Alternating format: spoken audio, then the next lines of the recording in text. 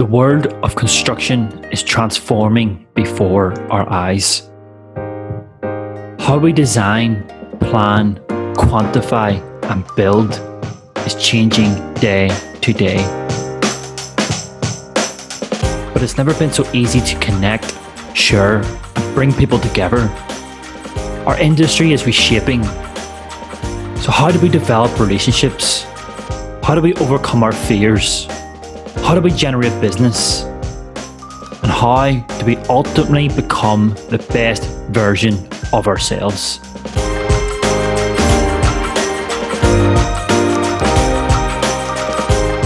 This is Made to Measure. I'm Mick Donaghy. My guest today is... On this episode of Made to Measure, we're joined by Andy Thompson. I love this episode. Andy shares a story from leaving school in Glasgow at 16 to entering the quantity surveying industry at a very young age. His story takes us from the world of PQS in Scotland to the Isle of Man in the UK, right through to being regional commercial manager of Hawkins Construction in New Zealand. Right now, Andy is the managing director of Construction Cost Consultants, who have 3 offices spread throughout New Zealand. This is a really interesting episode. I think Andy and myself could have talked all day. And although it was only supposed to be 30 minutes long, putting an Irishman and a Scottishman together, of course, it ended up nearly an hour. Andy adds so much value to the industry, and this is just a snippet of his story. I really hope you enjoy it. Hi, Andy. Andy Thompson. How's it going? I'm good. Yourself? Yeah, I'm good, mate. Can you introduce yourself to our audience? As I never feel like I can do it justice. Yep. My name's Andy Thompson. I'm the Managing Director of Construction Cost Consultants. Excellent. So, Andy, you guys are based in New Zealand. You were describing to me you've been operating there for about 10 years. Is that right? Yeah, I set the business up November 2010. Mm-hmm. I worked for one of the big corporate, the Tier 1 contractors here. I was a regional commercial director for them for a few years and decided that I decided that the quantity surveyors that were getting given to me weren't good enough. They weren't qualified enough. And I thought I could do it better myself and supply quantity surveyors into the market more in the contracting side than where I've ended up. Excellent. So I'm pretty interested in going back to the start of your career, Andy, and find out as to the reasons why you entered the industry. I guess I can hear obviously that you're not originally from New Zealand, so there's definitely a journey been involved there. So why did you join the construction industry, and namely why did you become a quantity surveyor, Andy? There's a couple of stories around that. There's one that I left school at 16. Which people generally do in Glasgow. Mm-hmm. But when I was younger, there wasn't many people went to university, couldn't afford it. We had to go and earn money. So I left school at 16, and my father said that I could leave school only if I had a job. Mm-hmm. So I went to the professional practices in Glasgow. I didn't know what a quantity surveyor was. Mm-hmm. I went door knocking with my wedding suit. As it was. Yeah, classic. I went door knocking, and one guy gave me a chance and said, I went for a job as an office junior. Mm-hmm. And he said, you come into my door and asking me for a job, you're much better than an office junior. And said, would you like to be a quantity surveyor? And that's how it happened. It was just sheer fluke. Yeah. I thought what a quantity surveyor was. And here I am 30 years later doing the same thing. you need to send that man a letter and say thanks or no thanks. For years and years. And he mentored me for 7 years. Mm-hmm. And there was a big recession in the early 90s in the UK, and they literally paid off 90% of the staff. Mm-hmm. Kept me on, not because I was great, it was because I was probably the cheapest person in the office. Mm-hmm. And I ended up becoming his right hand, and I learned so much by working alongside him and basically coffee runs for him, meeting people that I would never ever have met, which helped me later on when I moved out of Scotland and came back. It really helped me. Mm-hmm. Coming into that market at the level and I was a lot younger than the guys that were at higher levels because of the introductions that he had given me. Excellent. And what were the opportunities like in those days for quantity surveyors? Honestly, I don't actually know because I didn't know what one was. When I was at school, it was you join the forces or you become a tradesman. I had a summer job working on plant on building sites. Mm-hmm. I like tinkering with engines and things like that. So my friend's dad owned a plant company, and him and I would go and work the holidays and on building sites working on diggers and things like that, which was fun. Excellent. It's that's the classic sort of Scottish Irish work ethic. You have to work every living day of your life. The weather's so bad. My old man's a plumber. He's made me do a lot of labouring throughout my years. 8 or 9 years old, out helping him shift mud out in Ireland when it was supposed to be summer, but it was lashing from the heavens. But no, that's quite interesting. So you mentioned that you didn't actually study to become a quantity surveyor. Is that right, Andy? I didn't study at the time. Graham McDonald, who was the guy that took me on, he pushed me to go to what was called Glasgow College of Building. Then it's now called Caledonia University. So I went there. He pushed me to go there. They paid for me to go there. Mm-hmm. And back then there was a thing called a youth training scheme. So the government paid for me to train. I got £27.50 a week. Nice. And my travel paid for. I had a part-time job as well as a lifeguard swimming, and I made £100 a week doing that, and I made £27.50, and that was part-time, and I made £27.50 being a QS. Yeah. Tempting to stop being a QS a lot of the time, but luckily I didn't, because I was looking more to the future than I was that instant gratification. Yeah. And so, what were the main learnings for you then within your first few years of quantity surveying? And what it was more. I listened a lot. I sap a lot of information from people, and I retain it. I'm very good at retaining information, and just how process driven quantity surveying is. Mm-hmm. It's all about process, and it took me a long time. When I look back now, I realise that at the time, I didn't realise I was in awe of it, and I was learning everything new, and everything was different. And learning construction process is a hard thing to learn when you're sitting at a desk. For the want of a better word, you're sitting there and you're doing takeoffs from drawings, or you're putting bills of quantities. Bills of quantities are I did a post on LinkedIn about bills of quantities and how they're not using them anymore over in New Zealand. Mm-hmm. Bills of quantities used to be 6 inches, I would say. They'd be 200 mil thick, mm-hmm. With specifications and everything measured on a job. And that was something that really, I really enjoyed going through those bills of quantities and detailing everything that was on the drawings. That's a part of the job I really enjoyed. So how did you learn that? Was someone actually sitting there with you, teaching you how to produce a bill of quantities? Initially, it was in the office. I get put under a guy called Russell Barclay. He was from a very well-to-do family. Yeah. And so I was just this wee guy, but he actually took to me, which because I didn't speak the same as these guys. Mm-hmm. These guys they were all university students. They were all from well-to-do families in very good parts of Glasgow. I wasn't. Mm-hmm. So my accent's changed so much since I started quantity surveying. The learning the techniques, and I went to college and taught a lot at college how to do it, mm-hmm. but nothing better learning on the job and doing it in the office, mm-hmm. and being given a set of plans and told to do a takeoff of all the ceilings or do a takeoff, and then learning if you do a takeoff of the ceilings, what other items you can get from that measure. Mm-hmm. So you can get the floors, you can get perimeters, so there's so much other things you can get from one takeoff, and learning all that stuff was pretty cool. So do you think that back in those days, or even in today's terms, that having a mentor and learning on the job is nearly better in some ways than going through that tertiary qualification? I think when you get to my age, the length of time that I've been in it, it doesn't make any difference. Mm-hmm. When I was younger, I would have when I was 20, when I had been 4 years doing it, I would have the guys coming out of university and coming out of the practice and telling me what to do because they thought that they had been to university and I hadn't, until the senior partner told them that they would be working under me and I would be teaching them what to do. And that's what made me, and he would boost me all the time because it was tough for me being in a total different environment from what I was doing. Yeah. These guys drank beer and champagne. I didn't. What did you drink?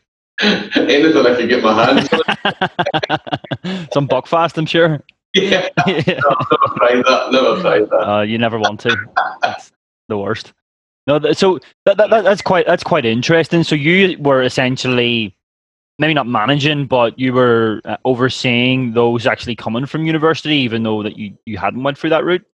Yeah, because I was, and I found it a lot better. And I would say I would highly recommend somebody working while they're at uni.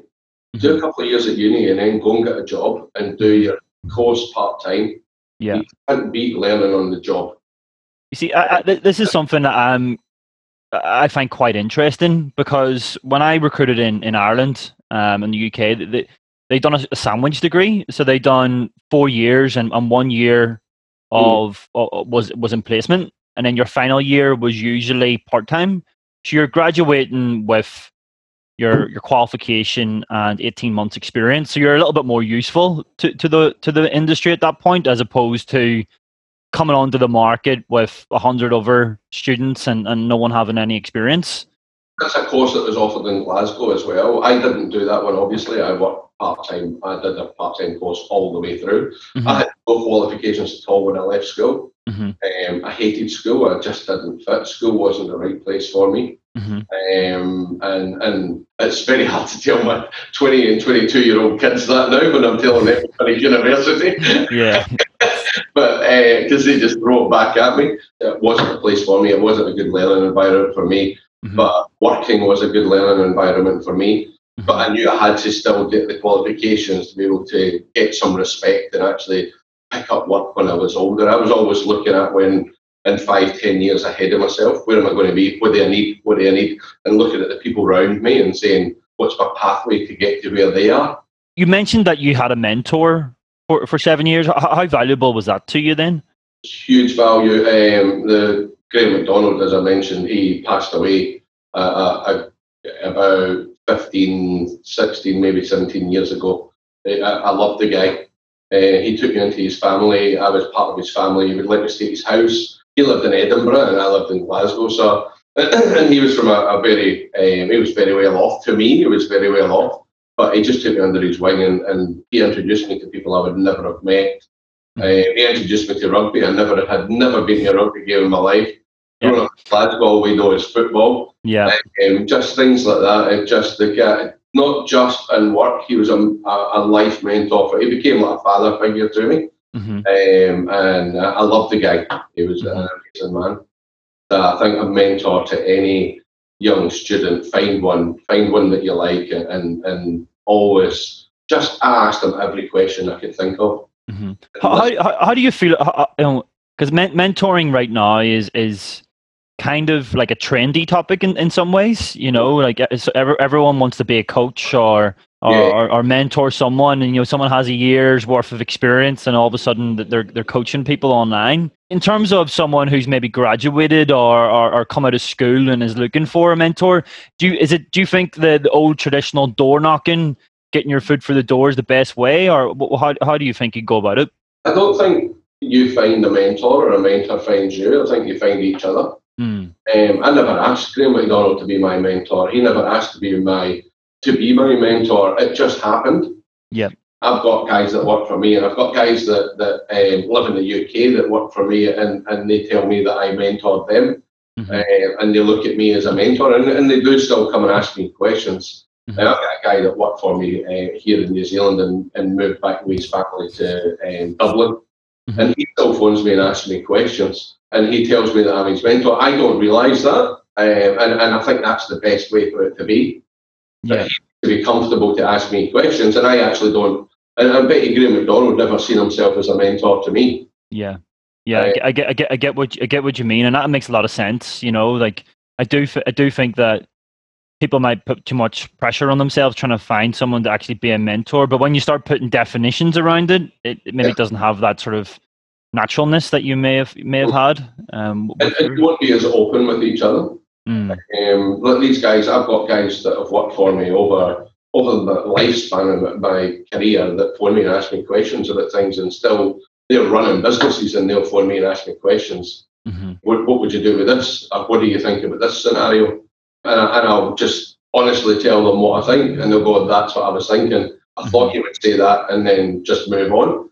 And even if it's once a year, just for them to know that you're there is important for them. Yeah. Don't think door knocking and actually having a physical mentor. And I hear it all the time. Will you be my mentor? Will you do this? Will you be this? And I don't accept to be anybody's mentor, because I don't think you can do it like that, a strict scenario. Because you can talk to your mentor all the time. I would rather if I had a mentee, I would rather they work for me. Yeah. And they've seen how I operate all the time. It's not just about being a QS, it's about being a manager. It's about how you deal with clients. It's about how you are as a person as well. It's not just about work. Yeah, no, I agree. I agree. So what took you then from Glasgow to New Zealand? I actually moved from Glasgow to Isle of Man. All right. 5 years. And I worked for a company called Jarvis over there. And then I set up my own building company. I had that for 5 years, and then moved back to Glasgow again when we had a wee bit of money. And so we were there for 5 years, and my wife at the time decided that we needed to get out of Glasgow and bring the kids up somewhere else a bit better than Glasgow. So we moved to New Zealand. It was as simple as that. Yeah, what did you do? Did you just throw a dart at the world map, or what? I think she did. No, I had been offered jobs in Australia. I had been offered jobs in the Middle East. I'd been offered jobs in Canada and down here. And my wife put a lot of effort into finding out about different places, and then sent me away to do interviews, and said, "You're the only one that can get us in, so you go to the interviews." And I came down to New Zealand first, and for a week. And I had a week's worth of interviews. By the Wednesday, I had done 9 interviews and had 8 offers. I decided I'm not going for any more, and I ended up going to the pub for the rest of the week. That's not a bad way to end the week after all those offers, I suppose. And the company I ended up working for, I ended up drinking with a guy who he's phoned me and said, "Where are you?" I said, "I'm about to go for a beer," and he said, "Oh, I'll come and catch up with you." And he talked me into going and working for him. Oh, really? So you in a contract with him and coming working for him. And funny thing is he's now my business partner. It's amazing how things work, isn't it? You know, when I moved over to New Zealand, I didn't think I was going to move. I was just thought I was traveling through for a year, and I was thinking, you know, I might go backpacking. You know, I might just get an easy job. Then I remember I jumped on the bus. I think I was going from Airbnb up in the North Shore down into the city, and the bus cost me like $10 or something like that. And I just remembered, there's no way I can survive here. I need to get a real job. And then it ended up the same sort of thing. Ended up in first interview is now my business partner. So yeah, it's interesting how things work out, isn't it? Yeah, it is. So I worked for them for a few years when I came here. They were moving from a small-time subcontractor, concrete subcontractor, very good, one of the best in the country, into more main contracting, and they had picked up a big contract for about 15 years ago I moved here, so it was about $75 million, $100 million job. They hadn't done that before, so they brought somebody like me in to run the money. They had an excellent project manager on it, so him and I worked really well together and made it work. And they kept offering me all these different QSs to work with me, and I couldn't understand it. And so I kept saying, no, I can handle it. I can do it myself. Myself. But then I realised that it was a big thing here. You would have 5 QSs on a building site. And I was like, what are these other guys doing? Yeah. What are they doing? It's just that we had a site next door to us, and we had to build a joint roadway. And we had said we would do it on our site, and I said, so I'll talk to your QS. And the project manager said, oh, that'll be Jimmy. He does all the roads and things. He's the other QS. I said, how many QSs you've got? We've got 5 QSs. And I said, your job's half the size of ours. Yeah. And that started to teach me that QSing wasn't big in New Zealand. And that's when I started to realise. When I came here, I was looked at as just a necessary evil to look after the money. And people would call you that. Yeah. And it made me realise that quantity surveying was very, in its infancy, I would say, here at the time. Yeah. So the demand at that point, even though there may have been a bit of pushback and reluctance, but there must have been a phenomenal demand for QSs. Huge demand for QSs. So I stayed at them for about 2 years, and then the tier 1 contractor had a commercial director working for them who used to work for me in the UK. Mm-hmm. He was a subcontractor for me in the UK, and he came and approached me and said, what are you doing working there? You need to come. You're not just a senior QS. You need to come work for us. And 6 months later, after a lot of persuasion, and I ended up going and working for them. It gave me a lot of exposure, but I didn't enjoy it as much as working on site. I miss working on site. So at that point, how many years experience did you have in your career, Andy? It must have been 15 years. Yeah, I've been 15 years in. So I did 7 years as a PQS when I started, which gave me the best grounding that I could ever have asked for. And I didn't get paid as much as my mates that were working for contractors, but I could tell you a lot more about construction contracts and buildology and things like that than they could. So I then moved into contracting, which I did for, 7 years again, 7, 8 years, and then moved here, and I've done contracting until I set this business up 10 years ago. So that was then when I moved to the tier 1 contractor, I was probably 17 years experience. And so, at what point in your career did you become a senior? Because I know that's become another bit of a bone of contention now, that you've got 4 years experience and now you're a senior. You know, what point did you actually become a senior? In my eyes, probably about 10 years. 10 years experience.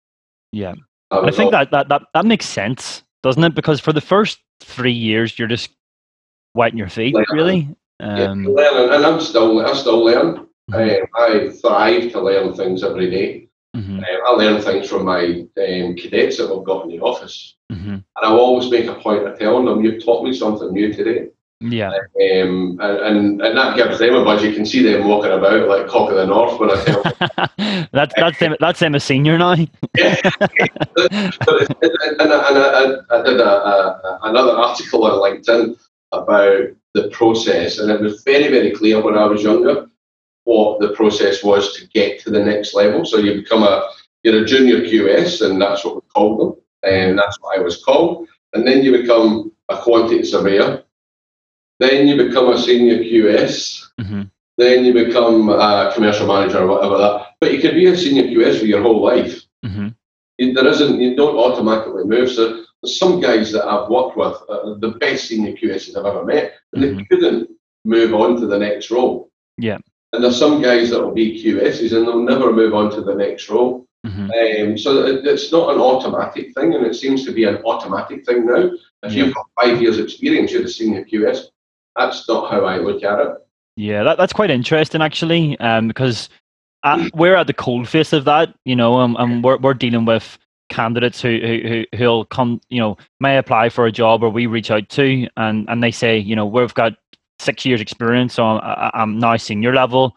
I want senior responsibility, or maybe, and a lot of the times not the responsibility, but I want the salary. You know, it's quite interesting that maybe sort of traditionally there were QSs who just stayed as QSs and were great at that and had their role within the business, but that doesn't seem to be there anymore. No, and they call it in New Zealand, I don't know what they would call it in Australia, but they call it here an intermediate QS. If you're an intermediate on your way to becoming a senior, and not everybody will become a senior QS. When I was younger, that wasn't the case, but it seems to be the case now.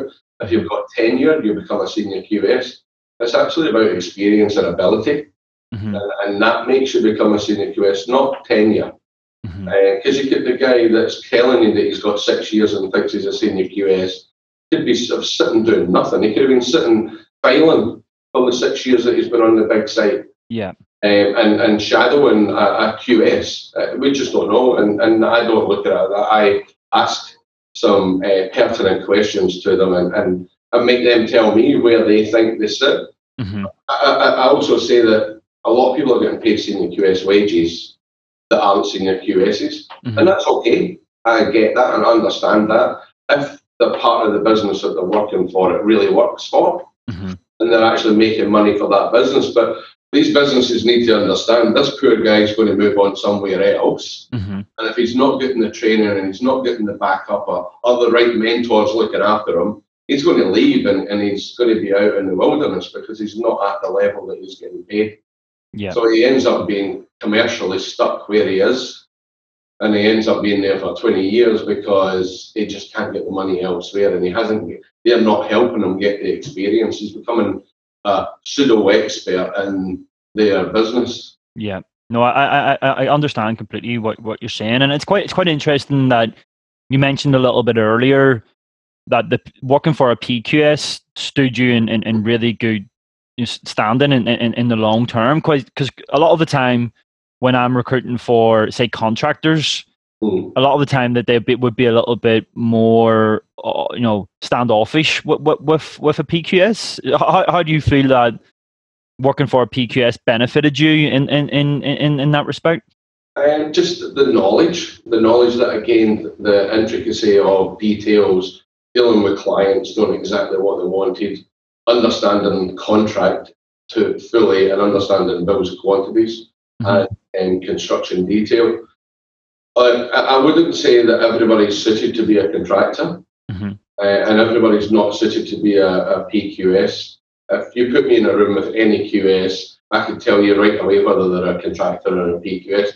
And I'm sure that there's a lot of QSs listening to this, they'll know exactly what I mean. And if you've been in this industry for 10 years, you know what I mean. I can sit in a room and I can tell you instantly if that guy's suited to be a contractor or a PQS. Yeah, no, it's quite interesting how you can tell, and I'm not too sure what it is, but there's certainly I think the roles are and I don't know because I'm not an expert, I'm not a quantity surveyor, but when I'm looking at PQSs and when I'm looking at contractor QSs, both equally great in what they do, but just slightly different. Just there's a little bit of a slight bit of difference. For you now, so have you went full circle now, Andy? You're back working as a PQS. Yeah, PQS. I'm not your standard PQS. I'm not your general. I really enjoy the contracting side of it, and I miss that side of it. We're not a proper PQS practice. We do a lot of work for main contractors and contractors as well, and we do a lot of PQSing as well. So we're sort of a mixed bag because of my background more than anything, and I like guys to all have a bit of a mixed bag. The difference that I see is a contractor is more of a broker. He's a negotiator. He's a hard-nosed negotiator, but he needs to know what he's negotiating. And he's looking at he's skimming it, and he's not knowing the detail.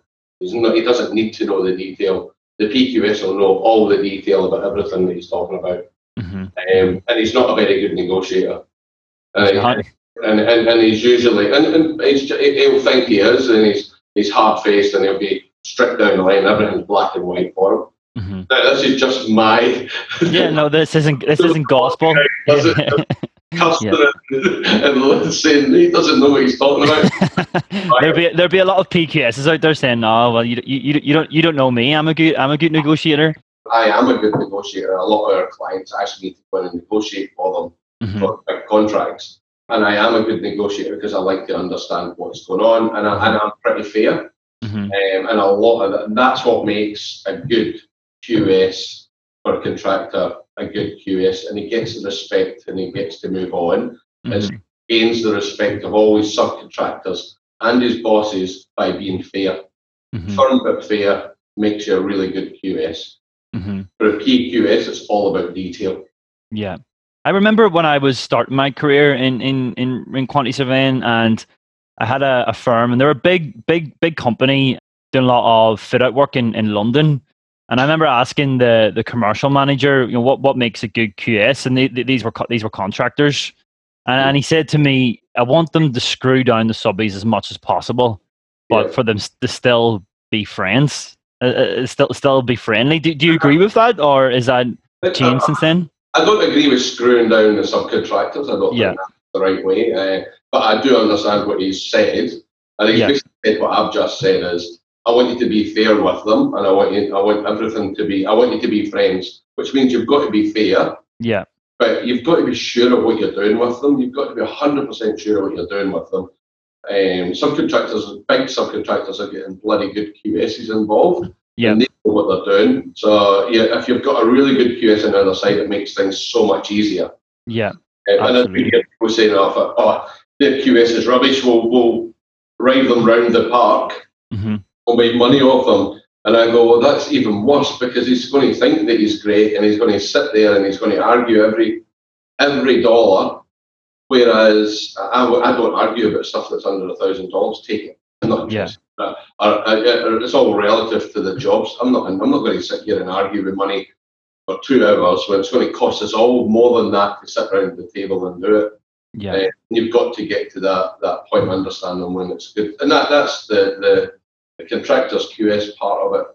They all think they're a bit, I don't know if there's a word that you know, but they all think they're a bit gallus and think they're the best QS. Every contractor's QS thinks he's the best QS in the world. Yeah, it's quite funny. I've got so many friends who are contractor QSs, and it's going to be so good when they hear this. Because they're from Ireland and Scotland and all as well, and they think that they're just making so much money saving so much money for their companies, and they're the best negotiators in the world.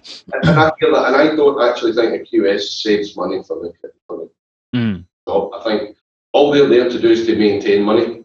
So there's a budget at the start, and they're there to maintain that budget. If that budget goes up or down, if it goes down, they're going to get that. And I had this conversation with a client of ours the other month there, and I said to him, if you guys don't know where you're making money, it's as bad as losing money. Because you're just on the lucky side of it, and the guys are just scattergunning and they're making money. So, yeah, I hear it all the time from DQSs how great they are and how much money they're making. They're not there to make money. The job's already made money. They've won it, and it's them. They're there to maintain the budget, and they might have to manoeuvre money around the job and smooth the money around from one contractor to another. One will lose money, one will make money. It's about the overall end, and I think that's more what they're for than making money. They don't make money on a building site, but they'll save you money. So you mentioned, Andy, that you started your career during a recession or during a sort of a downturn anyway. Obviously, with COVID-19 and everything that's happened, how do you feel this will affect the industry moving forward in New Zealand anyway?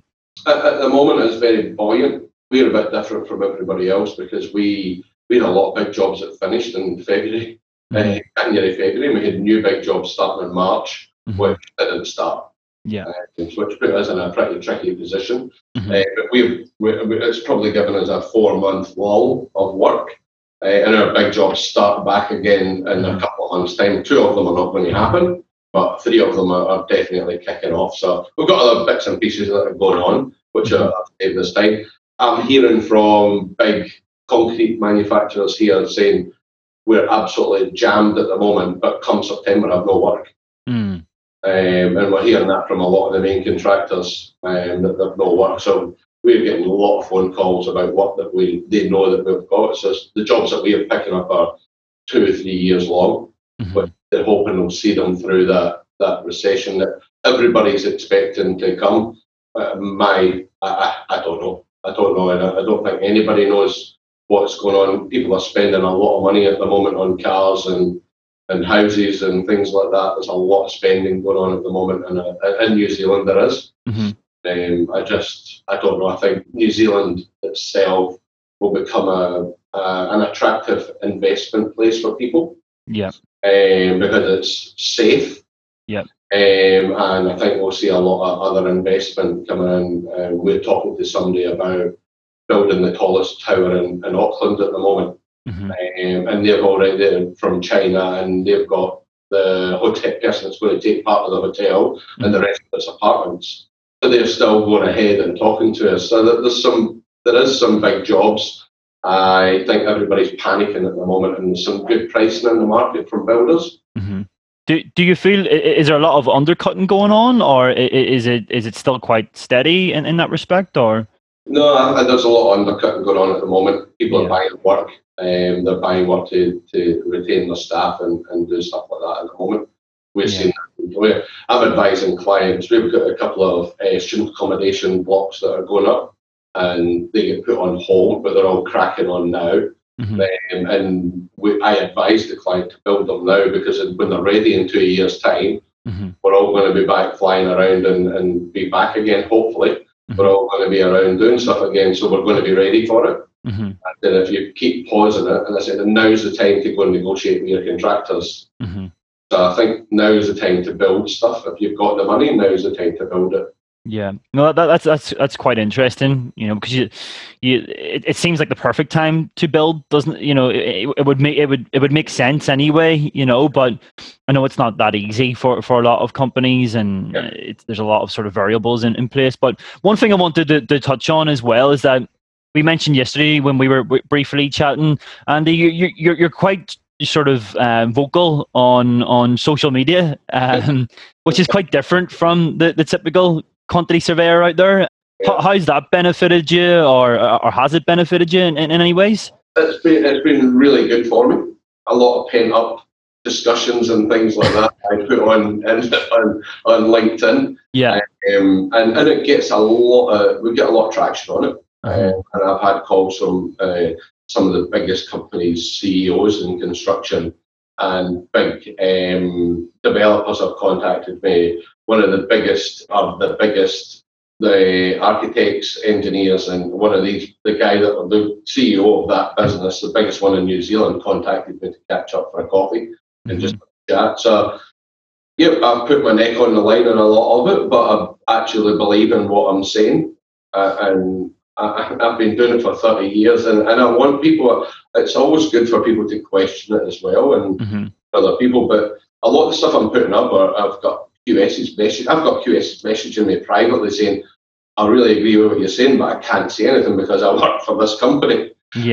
And this is what's happening there. And so I get a lot of that. And I like the comments that people are making. I always try and answer them and come back to them on it. And I'll hold my hand off if I'm wrong. I'm absolutely, let's try this different way and look at different things. But the stuff I'm saying are things that people are getting frustrated. Has it benefited you anyway in terms of attracting people to work for your business? Yeah, well, I get a bundle of CVs every day in my inbox. That's quite interesting though, because instead of relying on someone like myself, or just relying on maybe advertising on one of the job boards, this is a different way of attracting talent by creating conversation. I actually never thought of it like that, but I'm not short of QSs applying for jobs. I can tell you that at the moment. I think a lot of it is people wanting to work with somebody that's got some ethics and some idea of what they're wanting from the business. And anybody that works for me, I'll give them direction. And that's my job, is to give them direction, and it's straight direction. It's not, if you want to do this or do that. This is the basis of I think it is. You can take route A or B, but as long as you get to C, I'm happy with it, and that's the way I am with the guys. And I think people see that from what I am putting up. Do you think there's an opportunity for quantity surveyors or cost planners to develop a sort of personal brand on the likes of, say, LinkedIn, but not sort of rubbing up their employers the wrong way? That's always the difficulty, isn't it? It is. And I'm in a lucky position that I own the business, so exactly. Maybe my wife will, but she does tell me, no, I don't think you should put that up sometimes. I get that a lot as well. It's good to have a filter every now and again, though, because sometimes I have a good what I think's a good idea. That's a terrible idea. Yeah. That's that. It takes me about, for any of the posts I put up. Honestly, it takes me about a week before I actually put it up. I tweak it, and every day I'll sit and I'll spend 20 minutes just rereading it, and then it'll go up the following week. Yeah. But to answer your question about do I think it is good, I don't think it is. I don't think it is until they get to a certain level. Yeah. A more senior level. I think at a junior level, and I say junior, I mean QS and junior QSs. Once you get to a senior level and you're actually maybe working on a big job, yes, talk about the job you're working on, tell them how great it is. People are scared to tell people they've made mistakes. I'm not, because no way would I be where I am today if I hadn't made a lot of mistakes, and it's cost me money. Yeah, I learned very, very quickly when it's your own cash. People are scared to do that and tell their bosses they've made a mistake. And that's why I'm saying wait until you get to a senior level and you've actually got some experience and you're happy and comfortable with yourself, that you're comfortable to tell people that you've done this and you've done that and be questioned. Get your back up about people asking questions about what you're doing. Yeah, I do get my back up sometimes about it, but I go away and I think about it and then I'll come back the next day and I'll answer and I'll go, no, I see actually where he's coming from. You just got to think about it. It's having that experience and just the years behind you to be able to think about why they're saying what they're saying. Yeah, that's resonates quite a bit, Andy. Because when I started in recruitment, my first job, we literally didn't even have an email address. We were given cards to ring. So you didn't even have a computer that you could use LinkedIn for. So but yeah, I think it's super important to get your experience within the industry, and if it's 8 or 9, 10 years before you're even writing LinkedIn posts or giving your comment on something, you've kind of got to warrant that in some ways, as opposed to have a lot of me sort of younger graduates who are coming in and asking about what sort of content they should be putting out there. And it's, in a lot of ways, it's about building your network and your knowledge before doing that. And I would suggest that they follow some influencers that are in QS, and there is some people that are putting some really good stuff up. Follow them and read it and actually comment on them. And if you think it's a good post, tell them. They'll learn from that. And I think that's important for them to do as well. I wouldn't recommend they go and start telling everybody that QS is way behind where it should be and things like that. I wouldn't recommend that because, to be honest, I would just look at it and go, you don't know, you've not done it. Yeah. Someone said to me recently in Australia, and probably similar to in New Zealand, that when you're successful, you have to gallop on the grass. And that kind of sort of really sort of resonated with me in terms of no one wants to hear you showboating, or no one wants to see any of that. Learn your trade, do your job, and be humble about it. Not going to question the industry. Yeah, I do question the industry a lot because I want quantity surveyors to be better. Yeah. I don't think we're doing a good job for our clients, and I don't think we're doing a good job for the contractors, because I don't think quantity surveyors are as good as they should be. And I think they're being promoted above where they should be, and I can imagine what your people that are looking for jobs are going to say, that I don't know what I'm talking about, but it's their benefit what I'm doing. It's for them that I'm standing up and saying, I've got the head of the New Zealand Institute of Quantity Surveyors commenting on my stuff and saying, yeah, we support you, Andy, we think this is good. I've got that ICS supporting what I'm doing, and no, they're not doing it in writing because they never would, but I'm speaking to people at their office and they're saying, yeah, we totally agree with what you're saying. We need to, and I'm saying, well, we need to help people get mentors, we need to train them and get them forward. So, final question then, Andy, what are you looking forward to in the future? Quantity surveying or construction related? I'm looking forward to selling up and moving on. You're going to go to another remote island, I guess, going from the Isle of Man. Was it Isle of Man or Isle of Wight? Isle of Man, I lived on. Isle of Man, then New Zealand. Where's next? I don't know. My wife and I are enjoying being here. My kids are 20 and 22. My son's over in the States, plays football over there, and my daughter's at uni here, so I'll hang about with them for a bit. Yep. I don't know. I like the role I've got at the moment, and I like where I am. Can I see myself being here in 10 years? No, I can't. I'd like to get involved in maybe one of the big groups, one of the big corporate groups. I'm probably not a corporate sort of person, but I would like to get involved in one of them because I think they've got a lot of power in helping change QSing going forward. I think that there's a young boy sitting in his office that's going to, and I've got a post that I'm putting up on Monday, and a lot of people will be quite angry about it because it's about BIM, which I think has been around for 20 years now, and there'll be some boy sitting in his room or girl sitting writing code to beat it. And we as an industry, I think we're very slow and getting there. So it shows that BIM's been about for 20 years, and that's the best technology we've got in our industry. It's not very good. And I would like to be involved in trying to pull the industry forward and getting a bit of leaving a bit of legacy for myself. Yeah. And I'm not going to do that with this business. This business, I opened a whole new industry up for us in the insurance industry, which we didn't have. QSs didn't work doing what we were doing, and I opened that whole industry up. So I will leave a bit of a legacy there, but I want to do it for QSs in a world. If I can't do something like that, I would really, really enjoy doing that. And I think that's super important as well, that there are people like you who want to help develop quantity surveying as an industry, as opposed to, continuing on doing what you're doing for the next 20 years or whatever it might be, and not having that sort of legacy. Because that's what, 30 years ago when you knocked that door and someone ended up becoming your mentor, ultimately if you're able to give that back, you're potentially bringing in the new wave.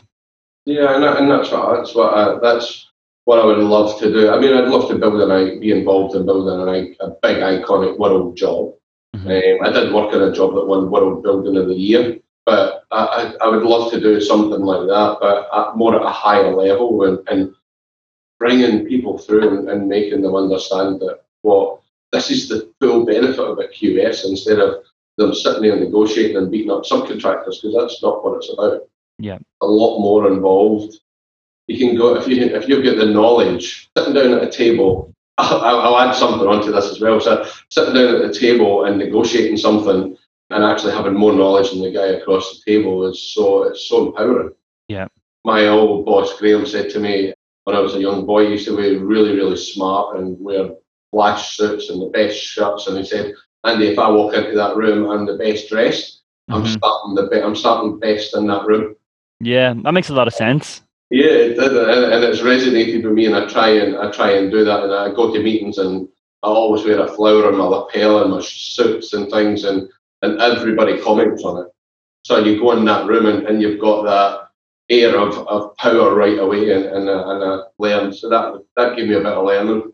Well, I think that's a perfect way to end this, Andy. Thanks for taking the time out. What if anyone's looking to get in touch with you? What's the best way? Is it LinkedIn? Is it email? Or yeah, if they just message me on LinkedIn. I mean, I'm not picky on if people come in and send me a link request. I'm not overzealous at saying no to people. Yeah, I'll always look at the profile before I do, but there's just a lot of fake profiles on there. Oh, a lot. Yeah. So if they come on and send me a request, I'm 99% of the time, if they're a real person, I'll accept it and send me a message. Perfect. Well, thank you so much for doing that today, for being on Made to Measure, and all the best with everything in the future. Thank you, Mick. Thanks for having me on. Thank you so much for listening to Made to Measure. I really hope you enjoyed the podcast. This is the only podcast in the world that focuses on the niche area of construction costing. Therefore, as an independent podcast, your support is invaluable. Please like, share, screenshot, give a review, or just tell your friends and colleagues about the show. The more people that know about the podcast, the better the guests that we can bring to you, the better the content you will consume. Thank you for joining me. I'm Mick Donaghy, and this was Made to Measure.